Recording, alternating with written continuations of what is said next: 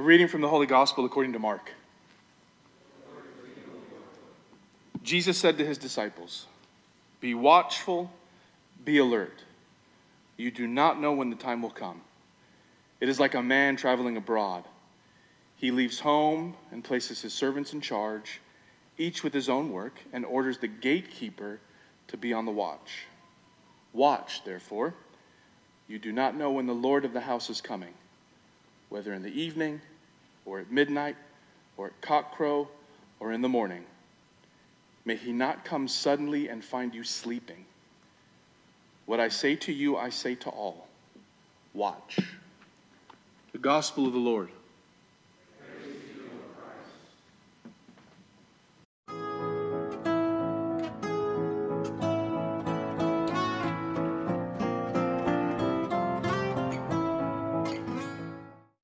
Good morning, everybody. In the name of the Father, and of the Son, and of the Holy Spirit, we all say, what up, everybody? Note to self, now that we got a full chancel, we got to move the candle over a little bit this way, okay? Because I thought about moving it just a second ago, but then I had a nightmare of burning the whole place to the ground, so we're going to leave it there, okay? All right, happy Advent, everybody. We got the blue up, Pastor Carlos said. We've got the candles up. We have got, I think, a couple little Advent calendars for the kids in the back. It's time to begin the wonderful countdown to baby Jesus. And what we do in church is, right, we have these Sundays of preparation for Advent. And the theme for the first Sunday in Advent, usually every year, is this. The way the kids would put it is this, is don't get caught sleeping on Jesus. Okay? So, in other words, that was really terrible. Pardon me, man, for that. In other words, this. Stir yourself out of your spiritual apathy and wake up to God. Right? That's what the reading was about. Right? Stir up your heart. Activate your soul such that when the Lord comes back, you're not asleep at the wheel. Right? So, because this is the fundamental belief of Advent, right? This first Sunday of Advent, according to the gospel text, is that at root, deep down, are the base of who we are is to actually lean into spiritual apathy. It's to actually put the things of God aside. It's to eschew God, to not be grateful, to not be thoughtful, to not reflect on the power and the grace of God, but instead to just take it for granted. And so today, the reading says, and all of Advent says, wake up, man. Be on watch. Get ready. Because remember the three comings. It's not just getting ready for baby Jesus at Christmas. It's also about the final coming of God, of Jesus in his final glory and judgment. That's a big part of Advent too. And so this is what we're going to talk about. There's a guy named Walter Brueggemann. I think I mentioned him before. He's an Old Testament theologian scholar, and he says this. He says, the job of the prophet, and again, Advent has a lot of these really powerful prophetic texts of the Old Testament, from Isaiah and others. The job of the prophet is this, is to do two things, is to comfort the afflicted, right? So what does that mean? So if you're hurting, and you're in pain, and you're like in a season of darkness right now, and you just you got nothing left to give, hearing me say to you, wake up, it's not going to wake you up, dude. It doesn't matter. We could shake you and shake you. If you're depressed and down and you don't think God loves you and you're fighting in your family and you're just in the season of darkness and then you need comfort today. The word for you is not you wake up. The word is rest in Jesus. And some people need to hear that. Some people are so afflicted and so hurting and so beat up and down and out, dude, you just feel for them. The word for them is not wake up. The word for them is rest in Christ, because Christ is with you, and he's going to care for you, right? I feel like there's some people like that in this room right now. If that's a word for you, if you need that. But the other part of it is this. Comfort the afflicted is the first one, but the second word is this. Afflict the comfortable. Afflict the comfortable. And so I see people smiling. Does that mean you're afflicted or comfortable? Probably comfortable, maybe. I don't know. But what it means is this, is that if you come to church and you lean into your spiritual life and your Christian faith and your religion and you're like, man, I'm good. I'm in cruise control. My life is going great, dude. I just got this promotion. I just got hooked up over here. I'm stoked. Everything's great. Your life is not what we would call afflicted. Your life instead is going really good. And if that's the case for you, the word is different. The word is not so much the love of Christ is here to comfort you. The love of Christ is here to grab you and to shake you awake and to say this is not a game and to say this religion that we live our life for is everything. It's everything or it's nothing. If this is all just fun ceremony and symbol and cute little parades, forget about it. This is life and death. If you watch the movie Tombstone, it's what Johnny Ringo says. Jesus wants your blood, and he wants your soul, and he wants them both right now. Go watch Tombstone. But anyway, you get the idea, okay? So it's kind of heavy, man. Advent has this tinge of like, whoa, Jesus is here to say, wake up and get ready. Wherever you are on that spectrum, welcome to Advent, right? Welcome to what we're doing here. And again, this theme of waking up and being prepared and being alert isn't new to Advent. If you've been paying attention in the parables we've been reading for the past couple of months, it's a super common theme of Jesus, all over the place, right? Remember the parables? Remember the bridesmaids? Are they ready? Are they prepared? Do they have enough oil? Remember the ones that don't have enough oil? Bye-bye. What about the tenants? The tenants who've been given this land, and what do they do with it? Are they grateful, or do they just take it for granted? What about last week, the buried treasure? A couple weeks ago, the buried treasure. Do you take the treasure and do you try to like get to work and share it, or do you just say, I'm just going to hold it in fear? Or the wedding banquet, or all of them. Suffice to say, it's this. It's Jesus is coming to us and saying, be on guard, be ready, be alert, wake up. And so the question is this, are we ready for Jesus? And are we ready for what he's about to bring? And this question isn't just for us. It's actually what the disciples in the gospel ask Jesus. Right? He asks them, and then he goes back, they go back to them, and they say, Jesus, what are you all about? See, the Gospel of Mark in this chapter right here is apocalyptic.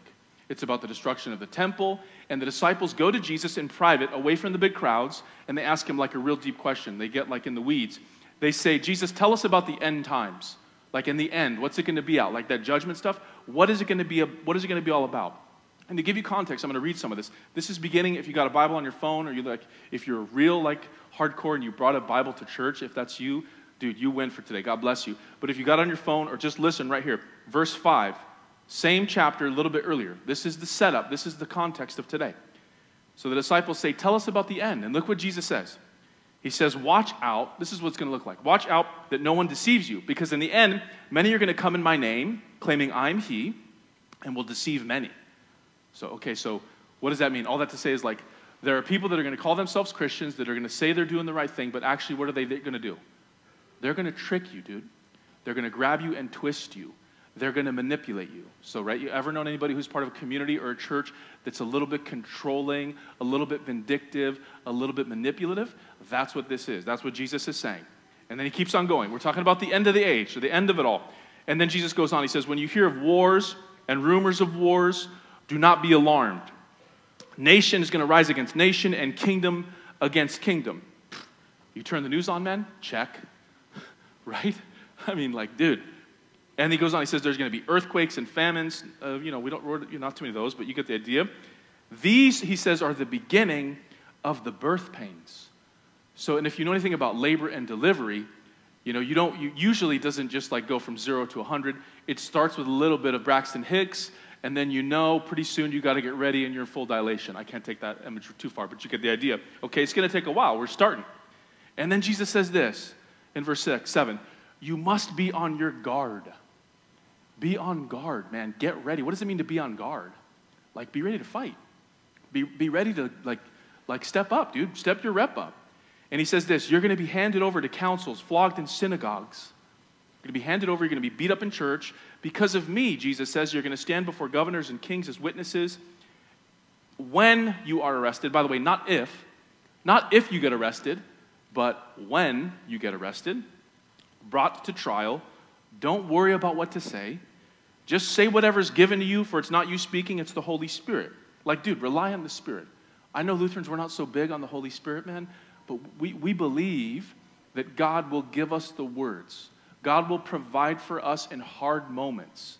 You're walking in a dark season right now, right? If you're afflicted and you need comfort, hear this word.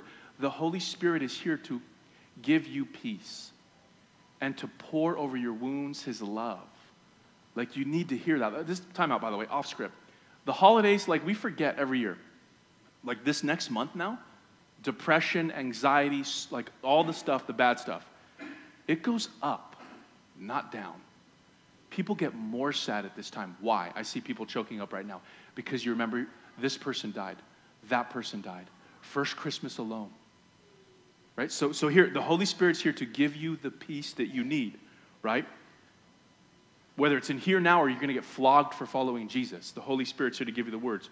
And then Jesus goes on, he says, brother will betray brother, and father his child. Kids are going to rebel against their parents and have them put to death. Where's my kids at? Listen, dude, be cool, kids, okay? Everyone will hate you because of me, but the one who stands firm to the end will be saved. Which is like, dude, no pressure. No pressure. You better be standing firm, man. Like, we need some grace in here, right? And then this is the text for today. This is the line right before the reading for today. But about that day or hour, in the end, right, no one knows. Not even the angels, nor the Son. Jesus doesn't even know. Only the Father. And then we get the word for today. Therefore, all that's the setup for this. The gospel we just read. Be watchful. Be alert. You don't know when he's going to come. It's like a man. Here's the story. If the analogy is this. He's like a man traveling. He's going to leave his home. He's going to leave his servants in charge. By the way, we've heard this story like a million times in the parables, right? And what happens most of the time when Jesus tells a story, when a dude goes away, what do the guys at home do? Do they get it right or do they screw it up? Exactly. When the cat's away, the mice are playing. So it's like he's doing this on purpose, which is to say, guess what? I told you 10 stories about how they're going to mess it up. What do you think you're going to do? You think you're going to get this figured out? Of course not, man. You got to rely on God, right? And then he says, and he orders the gatekeeper to be on watch. And so he says again, watch, therefore, you don't know when the Lord of the house is coming. Evening, midnight, morning, we don't know. So all that to say, watch. Be alert. So what does that all mean, man? 3 points for today, really quickly. 3 points that this text, I think, is trying to hit us, trying to grab our souls. Again, maybe it needs to comfort us. Maybe it needs to afflict us in our comfort and our apathy and our just presuming that we are locked in with God because we run through the motions. Wherever you are, 3 things to think about. Number 1, we got to wake up. We got to wake up to God. And yes, we draw on the grace as the energizing force to do that, but still, we have to wake up every day and say, God, be with me. Give me the strength. You know, we're called to be spiritually on alert, right? And to be attentive to the things of God. Here's the thing. I'll say this. I feel like every generation, every culture throughout the history of the church, this is hard. It's hard to be attentive to God, to the things of above, right? Because we get distracted in the things of our world and our life, and we just put it to the side. There was a guy named Pascal, and he said this about Christians in like the 14th century. He said, humanity's problems stem from his inability to sit alone in a room. You ever heard that? Man's biggest problem, like all of our problems come from what? That we can't just sit alone in a room by ourselves. I can now, dude. I got my iPhone. I'll be there all day, dude. I'm straight. That's not what he means. What does he mean? He means, can you like grab some time to just turn everything off and be in solitude? And by the way, you know what happens when you're in solitude? You cry out to God. So if we would only learn how to be alone in our rooms and pray and connect to God. Now here's the thing. We live in an age, age of distraction. There's a million names for our age, but maybe that's the biggest one. Mikey, the intern's reading a book right now called Amusing Ourselves to Death by Neil Postman. That's like nerd out alert. Go talk to him about how this, in our culture, we lionize and aggrandize distraction to such a degree that we don't know how to be human, man. Like we're just always something. I'm ADHD on max, as you can tell clearly, okay? And like it's hard to just sit still. And I think what this wake up call is to remember like the distractions, eventually, if you let them, they'll take over your soul. At first they start a little bit, and then you want a homework assignment? If you got an iPhone, go home and look at your iPhone when you get this afternoon and check that report that it gives you. See how many hours you've been on your phone. I see people like going like this, like, yo, dude, like, I told you, man, listen to them. But again, all that to say, it's like, wake up, just be aware of it, right? That's the first part. The second part is our culture is not just distracted and unable to sit alone. Moreover, I think this culture could be described as one, and you tell me if I'm off, where it's all about immediacy and now and instant pleasure and instant gratification and instant this and whatever I want, and really, truly, it's all about eating and drinking and being merry because tomorrow I die, YOLO, so let's have a good time. Am I off? I think that's accurate. right? And so the fancy words, again, we're hitting it deep today. The fancy words are this in philosophy. We live in a culture and a world of materialism and hedonism. Materialism, not as in I want to go buy stuff, although that's a big part of our culture as well. But materialism in this sense, that all that is the world is the stuff of matter. So materialism says this: you don't got a soul, you barely feel anything. All you are is just a product of space and time and evolution, and just keep on working hard and thrive and succeed, and you'll figure it out. To which the church says, we have a counter narrative. We have another story to tell you. So it's materialist, and then here's the other one, and this is the big one, hedonist, which is to say instant pleasure, instant gratification. Let me just feel good, man. Whatever it is, just hit me right now. Just let me feel good, and that's all I need. And again, don't think of this as like sex, drugs, and rock and roll, which it is that, but that's too easy. Remember, this is a soul check day. What are the things in your life that you think are important, you think you need to do, but you're actually wasting time, and you're just seeking immediate pleasure in the moment because you can't be alone with yourself? And so all of that to say, Jesus says, wake up and confess. By the way, this is the beautiful thing about a liturgical church. Come in here and lay it out. We give you opportunity every week to name it and claim it and say, God, I give it to you. And in that moment of silence, you say, Lord, I'm giving it to you now. So wake up. Number 2, how about this? Bow down. Number 1, wake up as the Advent word. Number 2, bow down. A word we love as Christians, submission and obedience. Right? But I think this is a part of it. I really, really do. And I don't mean just like in some archaic sense of like bow down to the church or to Jesus and the hierarchy and the authority and let me not think for myself. But I mean this. Bow down to the Lord, of course, like Christ the King Sunday last week, right? He's a king, dude. You better bow. By the way, Revelation says you can bow now to Jesus or you can bow later, but one day everybody's going to bow. You feel me on that one? Right? You see, amen? Anybody with me, man? Are you guys tracking at all? Is this hitting at all? Okay, so bow to Jesus, but also this, like, be humble and bow to God's ways over your ways. What I mean by that is this, is that if we think we've got it figured out, if we think we kind of know the next, step of the story, we are like underestimating the power of God, right? Like in terms of when Jesus is coming back, we don't know when this is going to happen. So don't pretend that you do. But by the way, this is why a lot of there's a lot of churches that spend a lot of time and energy trying to tell you like what's going to happen in the end times, right? The fancy word is eschatology. Everybody say eschatology. I got like 10 of you. Good job. Okay, so the point is this, is in the end times, a lot of churches spend a lot of time focusing on that. Because again, I don't want to go too deep, but they read Revelation and they say all of it's literal. There's got to be a 1,000-year reign here, and then Jesus got to come back before or after, depending, right? And then they track all of it there, and they kind of get lost in the weeds. And I would say this, right, and I think Advent is teaching us this, we don't know when he's going to come, dude. We don't know. He's going to come, but we don't know when. So we don't waste that much time and energy and breath because we'd rather focus on this thing. The word for today, be ready, because he's coming any day. Christ has died. Christ has risen. Christ will. And so this is why this is Advent. We got to be ready. And by the way, Jesus is unpredictable. Never forget that. The first Christmas, nobody saw coming. You know that. There was like 3 dudes from the east, a couple, like some magicians from the Orient. They show up. Other than that, everybody's surprised, man. Nobody was like, yeah, we tracked this one, dude. We saw it. Nobody saw it. Like, it's a surprise. So, like, be humble to that unpredictability of God. Frederick Buechner says it like this. Those who believe in God can never be sure of him again.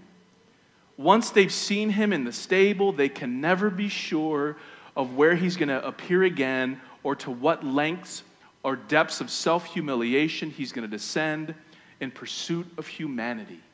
Do you feel that, man? What he's saying is like, we can't call the shots. But what we know is this. We don't know the next page of the story, but we know how it ends. And that he loves us. Like, amen. Are you with me, man? Anybody? So that's the main thing. Okay, so what do we got here, man?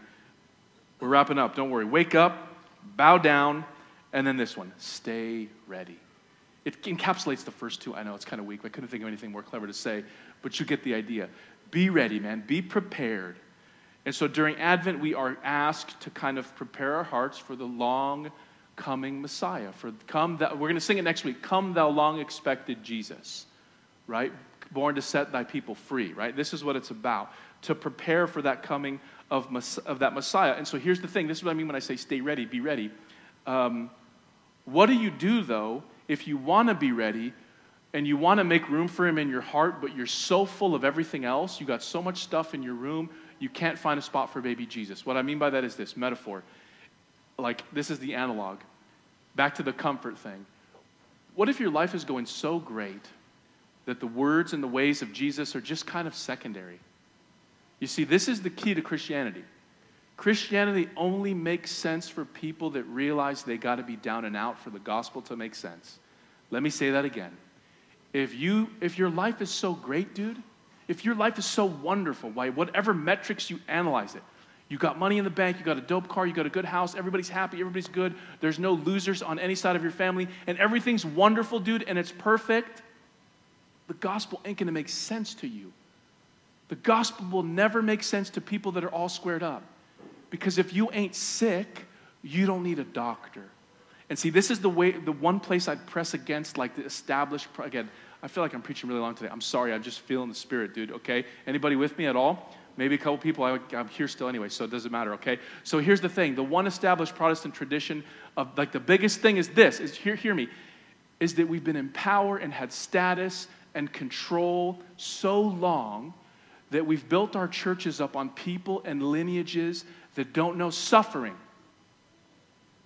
Because we got fat checks and dope buildings and cool robes, and with all that comes status and money and power, and you don't know what it's like to be least and last and lowest. And I would say Advent is here to grab us, dude, and grab me, dude, and grab you and shake you and say, don't you dare think that. Don't you dare think that you're better than anybody else, right? So make room. Be ready. Get prepared. And see, this is, again, I just mashed our tradition. Let me lionize it now.